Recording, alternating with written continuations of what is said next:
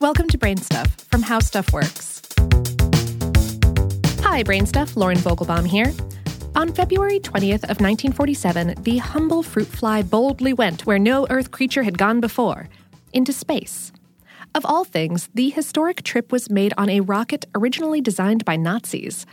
You see, toward the end of World War II, American soldiers seized a number of German V-2 ballistic missiles, along with enough component pieces to fill 300 train cars. The V-2s were high-tech, long-range weapons that could fly at a top speed of 3,500 miles per hour, that's about 5,600 kilometers per hour, and hit targets standing as far as 200 miles, that's 320 kilometers away. Uncle Sam's military realized that V-2s had great scientific potential. In 1946, the armed forces began test firing them at the White Sands Missile Range in New Mexico. Even back then, there was an interest in the possibility of putting a man in outer space someday. But first, some major technical questions needed answering.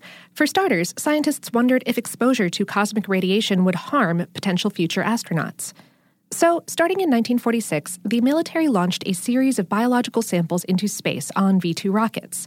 Seeds from corn, rye, and other plants were sent skyward, often reaching heights of 80 miles, that's 130 kilometers or more above the ground. Most, but not all of these were recovered post-launch and thoroughly examined by scientists working with the U.S. Navy.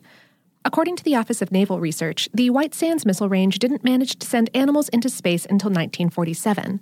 On February 20th of that year, a V-2 loaded with fruit flies traveled 67 miles, that's 109 kilometers, up into the atmosphere. NASA currently recognizes the altitude of 66 miles, or 100 kilometers, as the point where space officially begins. Therefore, those bugs are considered the first animals to ever visit the final frontier. But why were fruit flies chosen for this cosmic journey?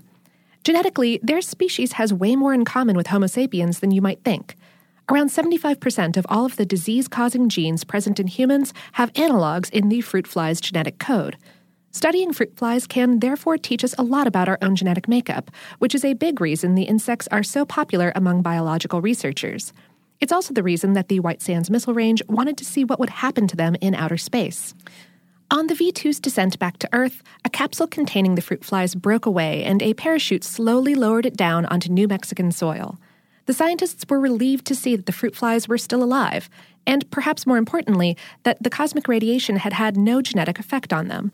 In other words, the insects had not been mutated in space.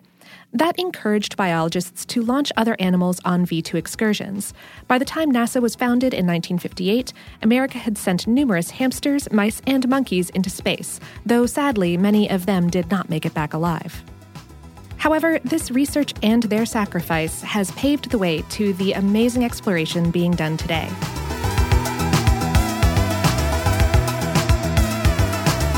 Today's episode was written by Mark Mancini and produced by Tyler Klang. For more on this and lots of other genetically similar topics, visit our home planet, howstuffworks.com.